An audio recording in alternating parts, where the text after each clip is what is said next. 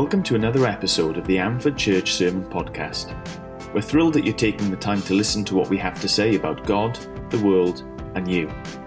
These sermons are recorded live during our weekly Sunday morning services. To find out more about us or to plan a visit to join us, check out our website, amfordchurch.com. Again, thanks for listening and enjoy.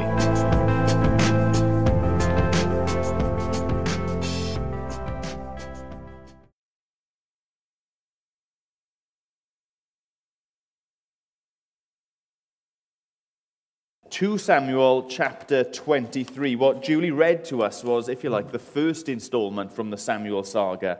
The prayer, the Song of Hannah, which set everything up.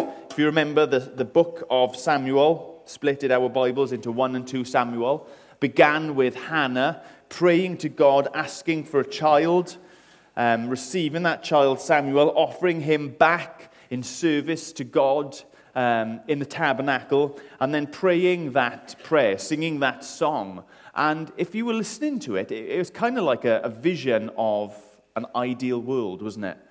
Where God's authority, God's goodness, God's justice are all felt and known by everybody. And she finished up the song, peculiarly at the time, because Israel didn't have a king, praying, singing about a king who had come, who would be ruling and reigning. So that was kind of the scene, the picture for the whole book, a picture of what we might be anticipating to find in the pages and in the stories as we've gone through. And in many respects, we have. We've seen Israel get a king, a pretty poor king in the first instance, in Saul, good in certain military ways, but bad, very bad in others. Then God's chosen king, David, who, fantastic in many ways, but utterly appalling in many others. We've seen stories of justice for people. We've seen stories of incredible injustice for people. And we're getting near the end, and I don't know about you, but I like stories to be resolved. I like the idea, like a Christmas present that's been wrapped for free, by somebody in our church, the bow being tied and finished off, and it being neat, and it being finished, and it being packaged and sent off with love. So 2 Samuel chapter 4, when I read this, not trying to force you at all, but when I read this, I'm expecting to have the story resolved. We're going to read the whole chapter, 25 verses. There's one word that sprung to my mind this week as I was studying this, and I'm going to share it in a second. But see what comes to mind for you as we look for the bow on this package. Again, the anger of the Lord burned against Israel, and he incited David against them, saying, "Go and take a census of Israel and Judah." So the king said to Joab and the army commanders with him, "Go throughout the tribes of Israel, from Dan to Beersheba, and enroll the fighting men, so that I may know how many there are." But Joab replied to the king, "May the Lord your God multiply the troops 100,000 times over, and may the eyes of my lord the king see it. But why does my lord the king want to do such a thing?" The king's word, however, overruled Joab and the army commanders.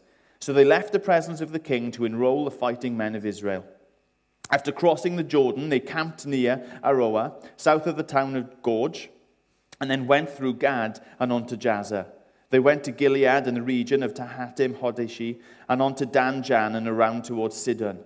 Then they went towards the fortress of Tyre and all the towns of the Hivites and Canaanites. Finally, they went on to Beersheba in the Negev of Judah. After they had gone through the entire land, they came back to Jerusalem at the end of 9 months and 20 days. Joab reported the number of the fighting men to the king. In Israel, there were 800,000 able-bodied men who could handle a sword, and in Judah, 500,000. David was conscience-stricken after he had counted the fighting men. And he said to the Lord, "I have sinned greatly in what I have done. Now, Lord, I beg you, take away the guilt of your servant. I have done a very foolish thing." Before David got up the next morning, the word of the Lord had come to Gad the prophet, David's seer. "Go and tell David, this is what the Lord says. I am giving you 3 options. Choose one of them for me to carry out against you." So Gad went to David and said to him, Shall there come on you 3 years of famine in your land? Or 3 months of fleeing from your enemies while they pursue you? Or 3 days of plague in your land? Now then, think it over and decide, how should I answer the one who sent me? David said to Gad, I am in deep distress. Let us fall into the hands of the Lord, for his mercy is great, but do not let me fall into human hands. So the Lord sent a plague on Israel from that morning until the end of the time designated, and 70,000 of the people from Dan to Beersheba died. When the angel stretched out his hand to destroy Jerusalem, the Lord relented concerning the disaster and said to the angel who was afflicting the people, Enough, withdraw your hand. The angel of the Lord was then at the threshing floor of Araunah the Jebusite. When David saw the angel who was striking down the people, he said to the Lord, I have sinned. I, the shepherd, have done wrong. These are but sheep. What have they done? Let your hand fall on me and my family. On that day, Gad went to David and said to him, Go up and build an altar to the Lord on the threshing floor of Araunah the Jebusite. So David went up as the Lord had commanded through Gad. And when Araunah looked and saw the king and his officials coming towards him, he went out and bowed down before the king with his face to the ground. Araunah said, Why has my lord the king come to his servant? To buy your threshing floor, David answered, so that I can build an altar to the Lord, that the plague on the people may be stopped.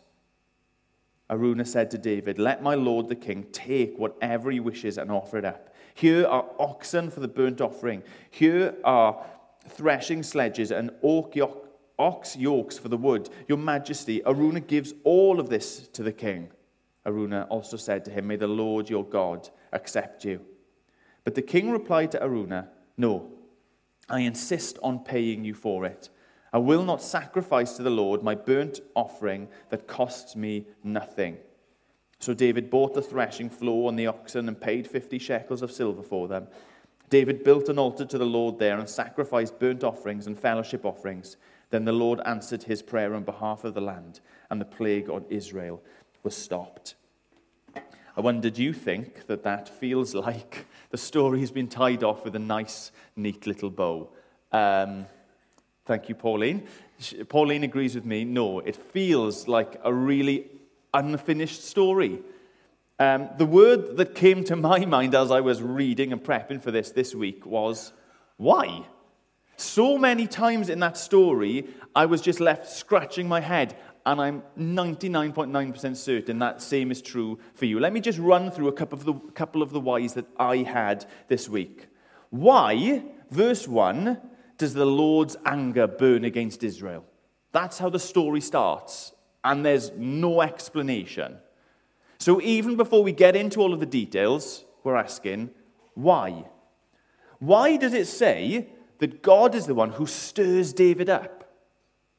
What David goes on to do apparently is wrong, but if you look there at the start, it says that David stirred, the Lord stirred David up to do this thing.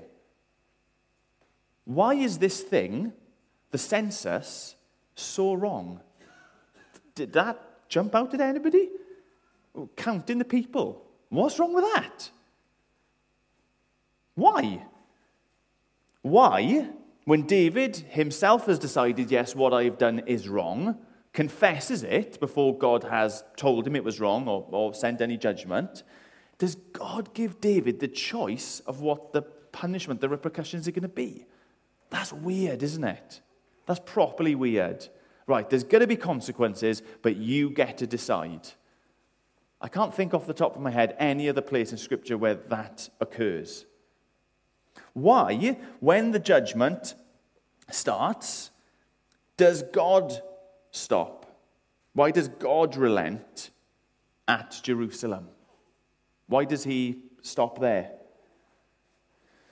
Why does it say in that closing section, 1, that God decided to stop, 2, that after David prayed, God stopped, and 3, that after the sacrifice was offered, God stopped? Like, they feel kind of contradictory and out of kilter and just like, what's going on? When did the plague stop? You'll also notice that it said that the plague carried on until the designated time, so it had already stopped in that sense. Why? Why is the answer to all of this for David to go and build an altar somewhere other than the tabernacle? Remember, David has brought the ark up to Jerusalem. Why all of a sudden is there a new place that an offering should be made? That's generally considered a really horrendous thing to do. Why is that the bow on the end of the story of Samuel? Like, how does that wrap up anything to do with Hannah's prayer and the journey that we've been going on? Why? I'm going to be honest with you. I'm not going to answer any of those whys this morning.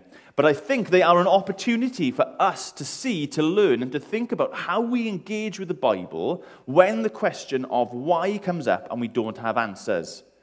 I think when we are presented with so many whys, or maybe just one why in a text where the answer isn't clearly given, we have a choice. A choice between doing one of three things. The first option we have, coming to something like that, is to go, do you know what? I haven't got a clue what's going on. More to the point, I don't really like what's going on, and it's not giving me sufficient data with which, for me, I can become comfortable with what's going on. So what I'm going to do is I'm just going to, set it aside and ignore it. Or I'm going to say I don't believe it. That part of the Bible is just an icky part of the Bible where people are doing things that I don't know why they're doing it, and I don't understand why they're doing it. God is doing things I don't understand, and I just don't want to deal with it, so I'm going to chuck it over there. That's choice number one. We can totally do that, okay? It says that the Lord's anger burned against the people. Why? I don't know. I don't like the idea of that. I don't like where my thinking might lead me if I follow it. So I'm just going to punt it away and say, this is the choice. Done with it. Not a part of my Bible. We could do that. You can guess that I don't think that's the best way to deal with it. The second choice that we have is to go hunting around.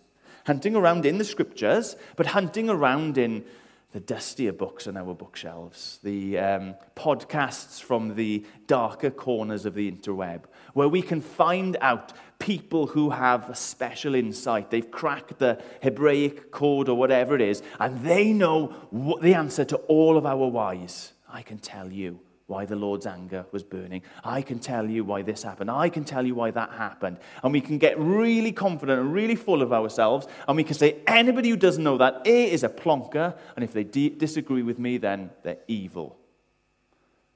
Because I know why, and I'm 100% certain of it, and I have to have every T crossed, and every I dotted, and every lowercase j with a little dot and heart on top of it as well. And if you don't, then there's something wrong with you, but I'm brilliant because I've got it all figured out. Do you know what? As I've been reading this week, I feel like I've got an answer to virtually all of my whys. I'm so desperate to tell you, just to make sure you're not getting it. But we don't know. The text doesn't tell us why. The third choice, which I think is generally in life the better road to travel along, and especially when we're handling our Bibles and we come into texts that don't tell us why. This is different to us not being able to understand why and having work to do. They don't tell us why. The third choice is to chill out. Chill out. Don't get so stressed about it. Why does it bother us so much that it doesn't tell us? There's plenty of stuff in the text that it does tell us, and we can learn from what it does say. And yet we are so prone to be distracted by the information that is missing, aren't we? Here's the fact of the matter. Israel had obviously done something that justified the Lord's anger being kindled against them. We don't need to know what they did. That's just what was happening. Chill out. Don't even try and answer it, but don't ignore it. Look at the text, try and figure out, well, what is included and what are we trying to learn? What are we being taught?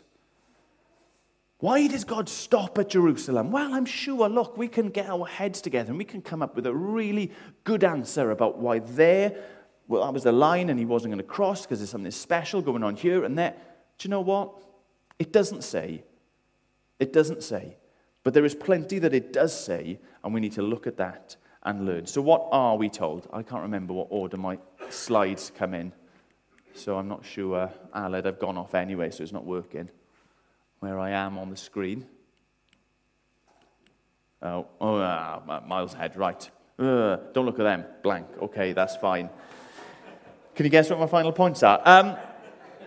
Look, there's a couple of things that we are clearly told, right?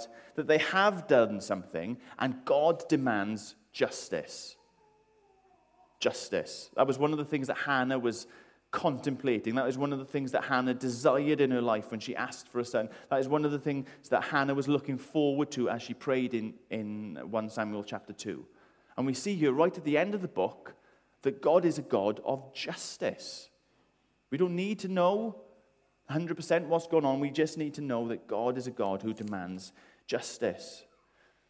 We're told that God is going to use David in two ways. Number one, to bring about that justice against the people. And number two, as a means to have a rescue for the people.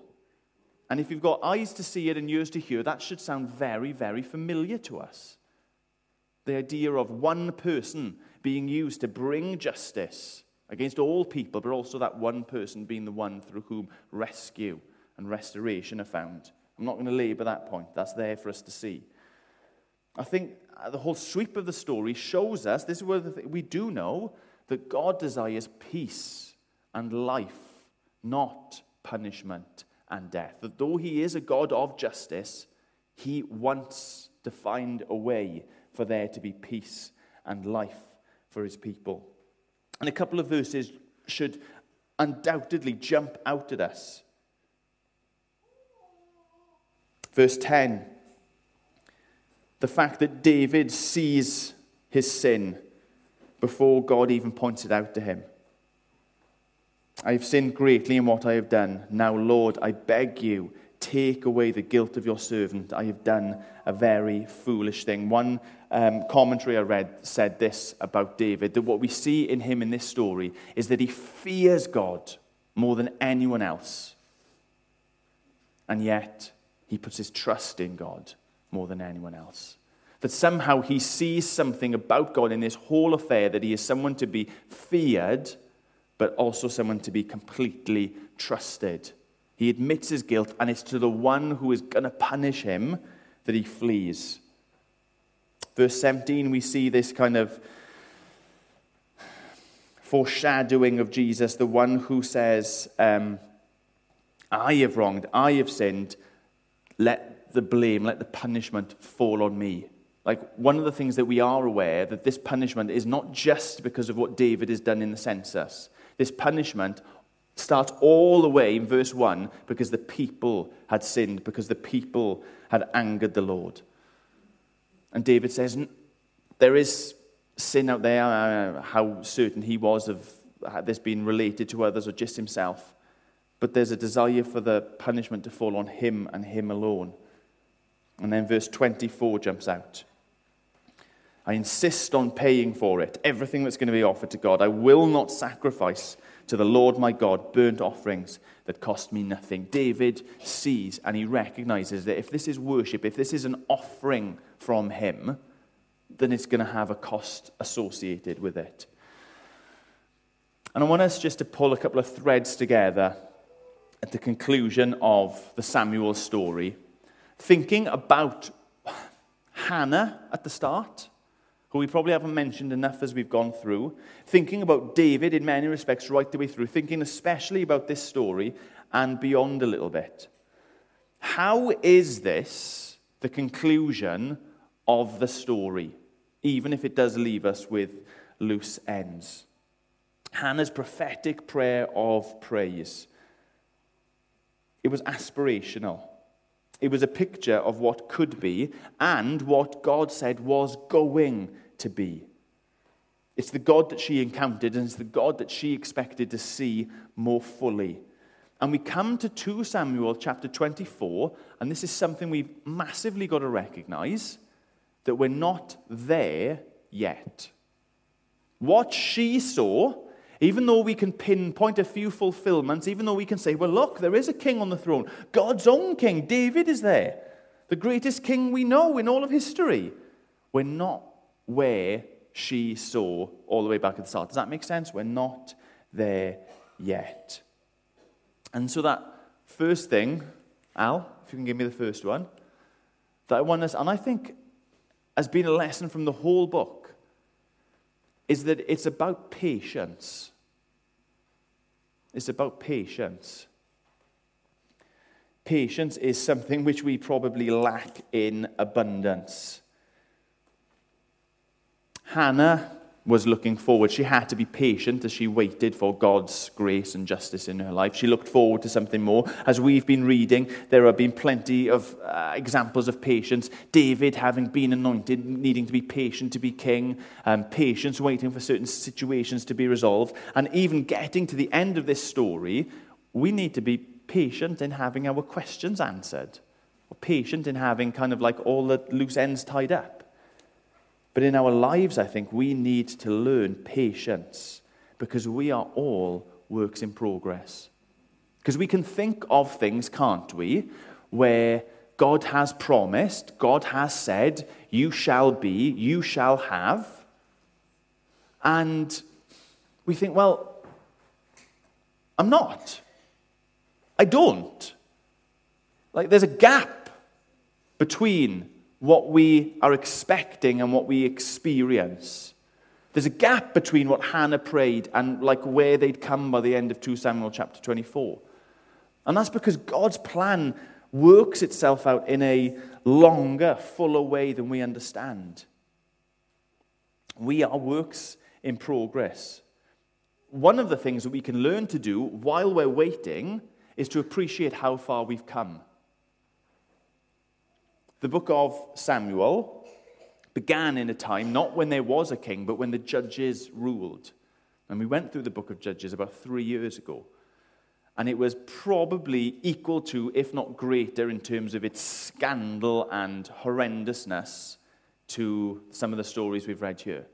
It was an awful time. The description was, there was no king and everyone did as they pleased, no matter what the cost to anybody else. Lawlessness, idolatry, like horrendous treatment of everyone. And we might get to the close of 1 and 2 Samuel and think, well, we're not at that place that Hannah looked for, but we can see just how far we've come. Even with those isolated stories of David sinning and people in David's family and in his court sinning, we still get things like David was a king who ruled and there was justice and righteousness for everyone.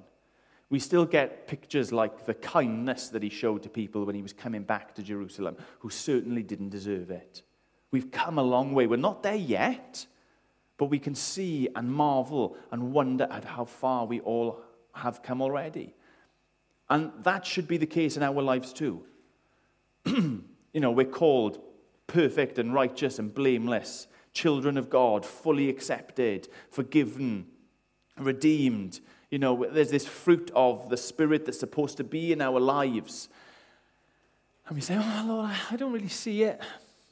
I feel like those things maybe weren't true because I still feel lonely. I still feel rejected in many senses. I'm still not entirely sure I'm accepted by you. I still feel guilty. I certainly fall short. I certainly do not show patience with other people.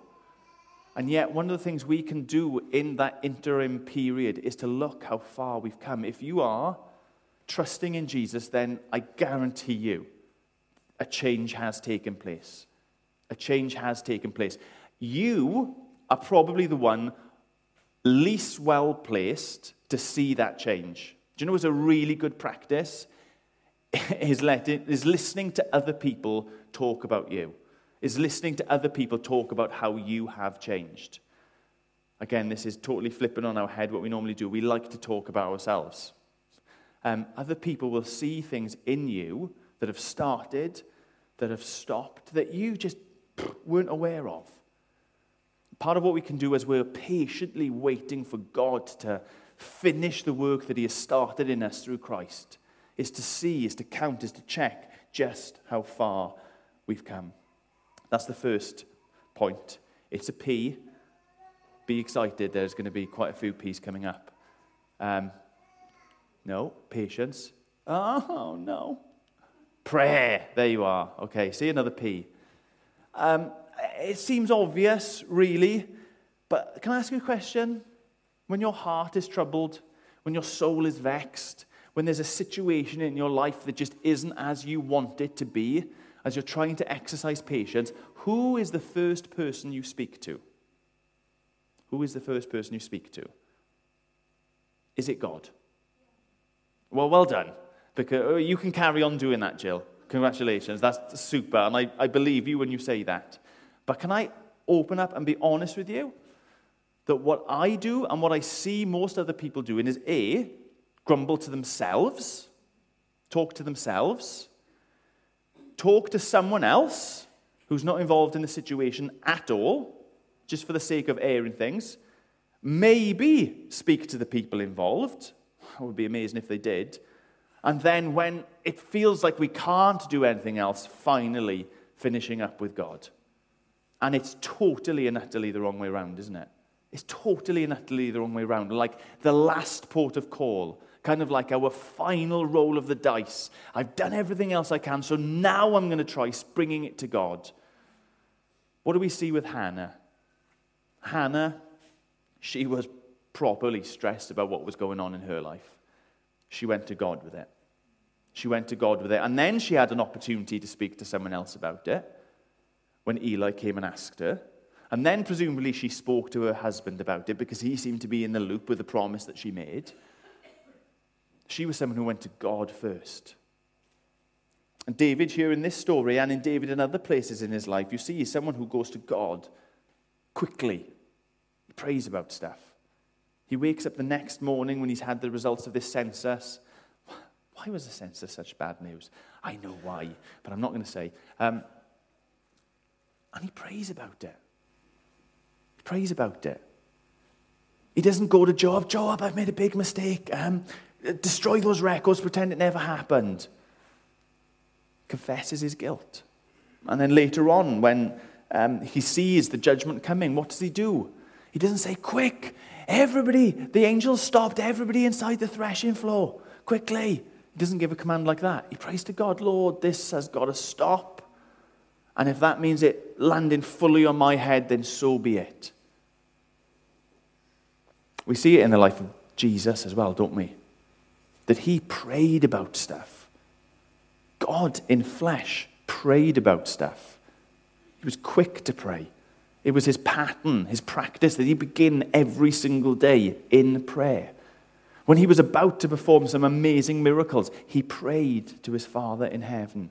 I wonder, do we pray like that? Do we bring our burdens to him? Do we bring our confessions to him?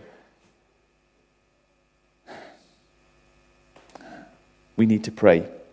Okay, I'm excited about this last point because if we were playing Scrabble, it would be triple word score. Prepare to pay the price. It's the third P and it's got 3 P's in it. This kind of sounds weird in an evangelical setting, in a church where we speak so much about grace, about receiving freely from God. And yet, go with me here. We've got this idea of God's grace being free, which is correct, and we equate that with it not being costly. It might feel like semantics. Let me just say it again. We've got this idea of God's grace being free. We can't earn it. Our favor, our forgiveness, or our fellowship with God, 3 F's, they all come totally by grace from Jesus. Even the faith that we have is a gift to us. And somehow that makes us think that it isn't costly. Well, let me tell you, first of all, for us to receive those things so freely, there is a great cost that has been paid, isn't there? Jesus had to shed his own blood. Jesus had to give willingly his own life so that we could have it so freely. So if anybody thinks that grace is cheap, that grace does not come at a price, they haven't looked at the cross. They haven't seen the determination in Jesus to earn that for us. Okay, so that's the first thing. It is not cheap. It comes at a price. But thinking about Hannah at the start and David here at the end, there is a price to be paid. There is a price to be paid in worshipping and offering and sacrificing back to God for the grace that he's given. Hannah prayed, Lord, in your grace, in your mercy, give me a son. She got it. She didn't have to do anything to get that son. She didn't have to prove herself faithful. She didn't have to get a certain number of signatures on a petition. She didn't have to do anything. She just had a trust in God, and God graciously, freely gave her that child. But it was costly. After a couple of years, she had to give that child back in service to the Lord. He went to live and to minister in the tabernacle. Here, David is saying, Lord, relent, stop. I've done wrong. The people have done wrong. But just no more. What will it take? And God has already got to this point and said, no more. No more death. But then he commands David, not in order to earn that clemency, not in order to earn that grace and that mercy, to offer a sacrifice. And beautifully in this story, David is given the opportunity to make that sacrifice completely and utterly free of charge, at no cost to himself. Do you know what? If that's how the story had gone, I'm sure we could make 100 wonderful sermons about, there you are, you see it, the price is paid by somebody else. But that's not how the story goes. David says, no, when I offer, when I sacrifice, when I worship, it's costly. God's grace is free. He's not doing it because I've found the answer, the code, the riddle has been cracked to how I can find freedom and happiness and forgiveness. They all come to God from God free of charge, and yet there is a cost. And I say we need to recognize that for ourselves, that yes, we get all of these wonderful, true things through Christ, absolutely freely. If you think you can be any more accepted by God because of something you have done, then you, again, go, check out Jesus, check out the crucifixion. You will see he has done it 100%. And yet the picture of the Christian life isn't one that carries on easy breezy, free and happy, is it? It's one of cost. It's one of continuing sacrifice. Literally, when Jesus was speaking about his own death to his disciples, he says, if you want to be my disciples, you're going to have to pick up your own cross and follow me. When he said to a man who had more wealth than any of us could ever imagine, and he was asking him about eternal life, Jesus didn't say, oh, I've got you, bro, don't worry about it.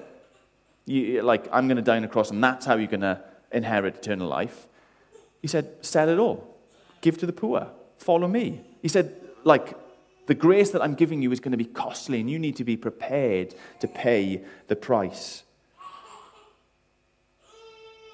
Sometimes people will accuse us of putting faith in Jesus or the whole Christian message in the terms of, so if you just believe, then you get everything. And it is said as an accusation, if you just believe, then you get everything. And in one sense, we can say, hallelujah, yes, that is true. All we've got to do is believe, is trust in him, and we do get everything because it's entirely free. But we need to remember those two things, don't we? Number one, that it wasn't free at the point of source. It cost Jesus his own life. He shed his own blood. Those are not just figurative terms. That's not just a metaphor. That is literally what happened.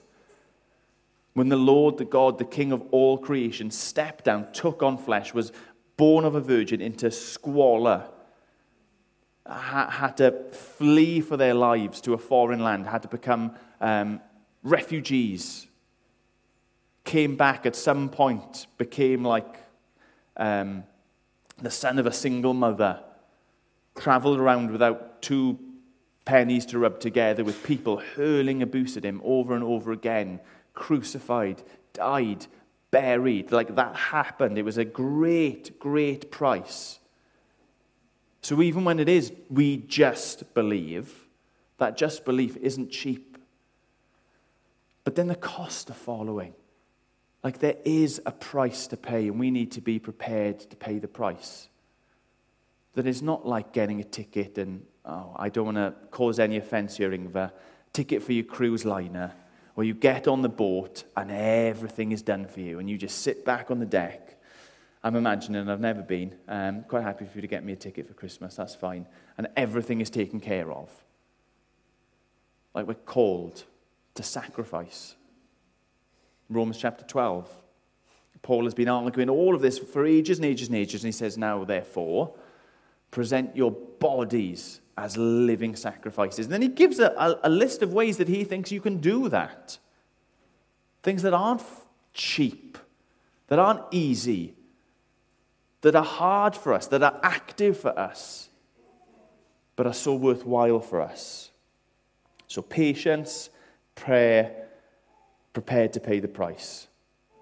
That's, in a sense, why I think maybe it is a good ending to the book, even though it will cause us to ask the question, why? Why all of these weird things?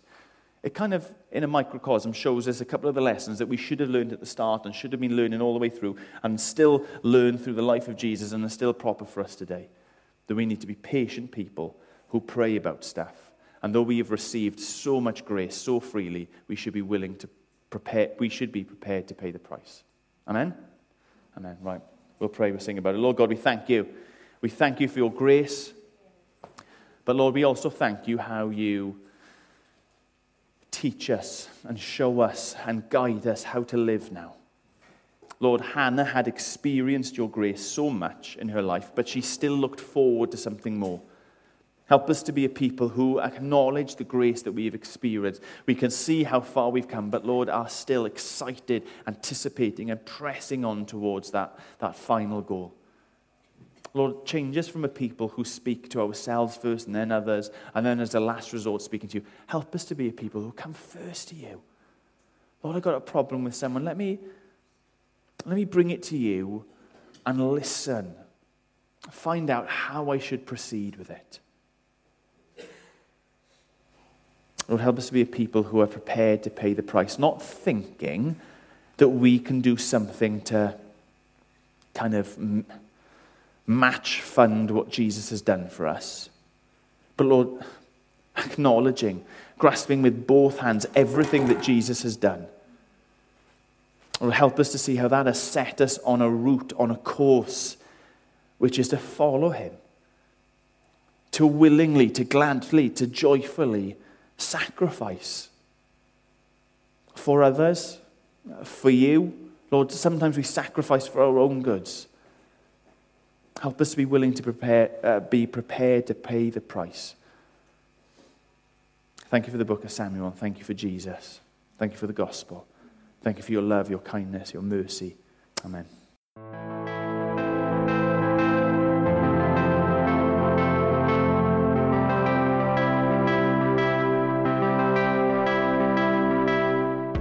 We hope that you found today's message useful and challenging. And we want to take a moment to offer you some next steps that you can take right now. Why not get in touch with us via email at contact@amfordchurch.com if you have any follow-up questions or things that you'd like to discuss. If you want to know more about what's going on at Amford Church, make sure to like us on Facebook. And lastly, check out our YouTube channel for video teaching in addition to our sermon podcasts. Thanks for listening.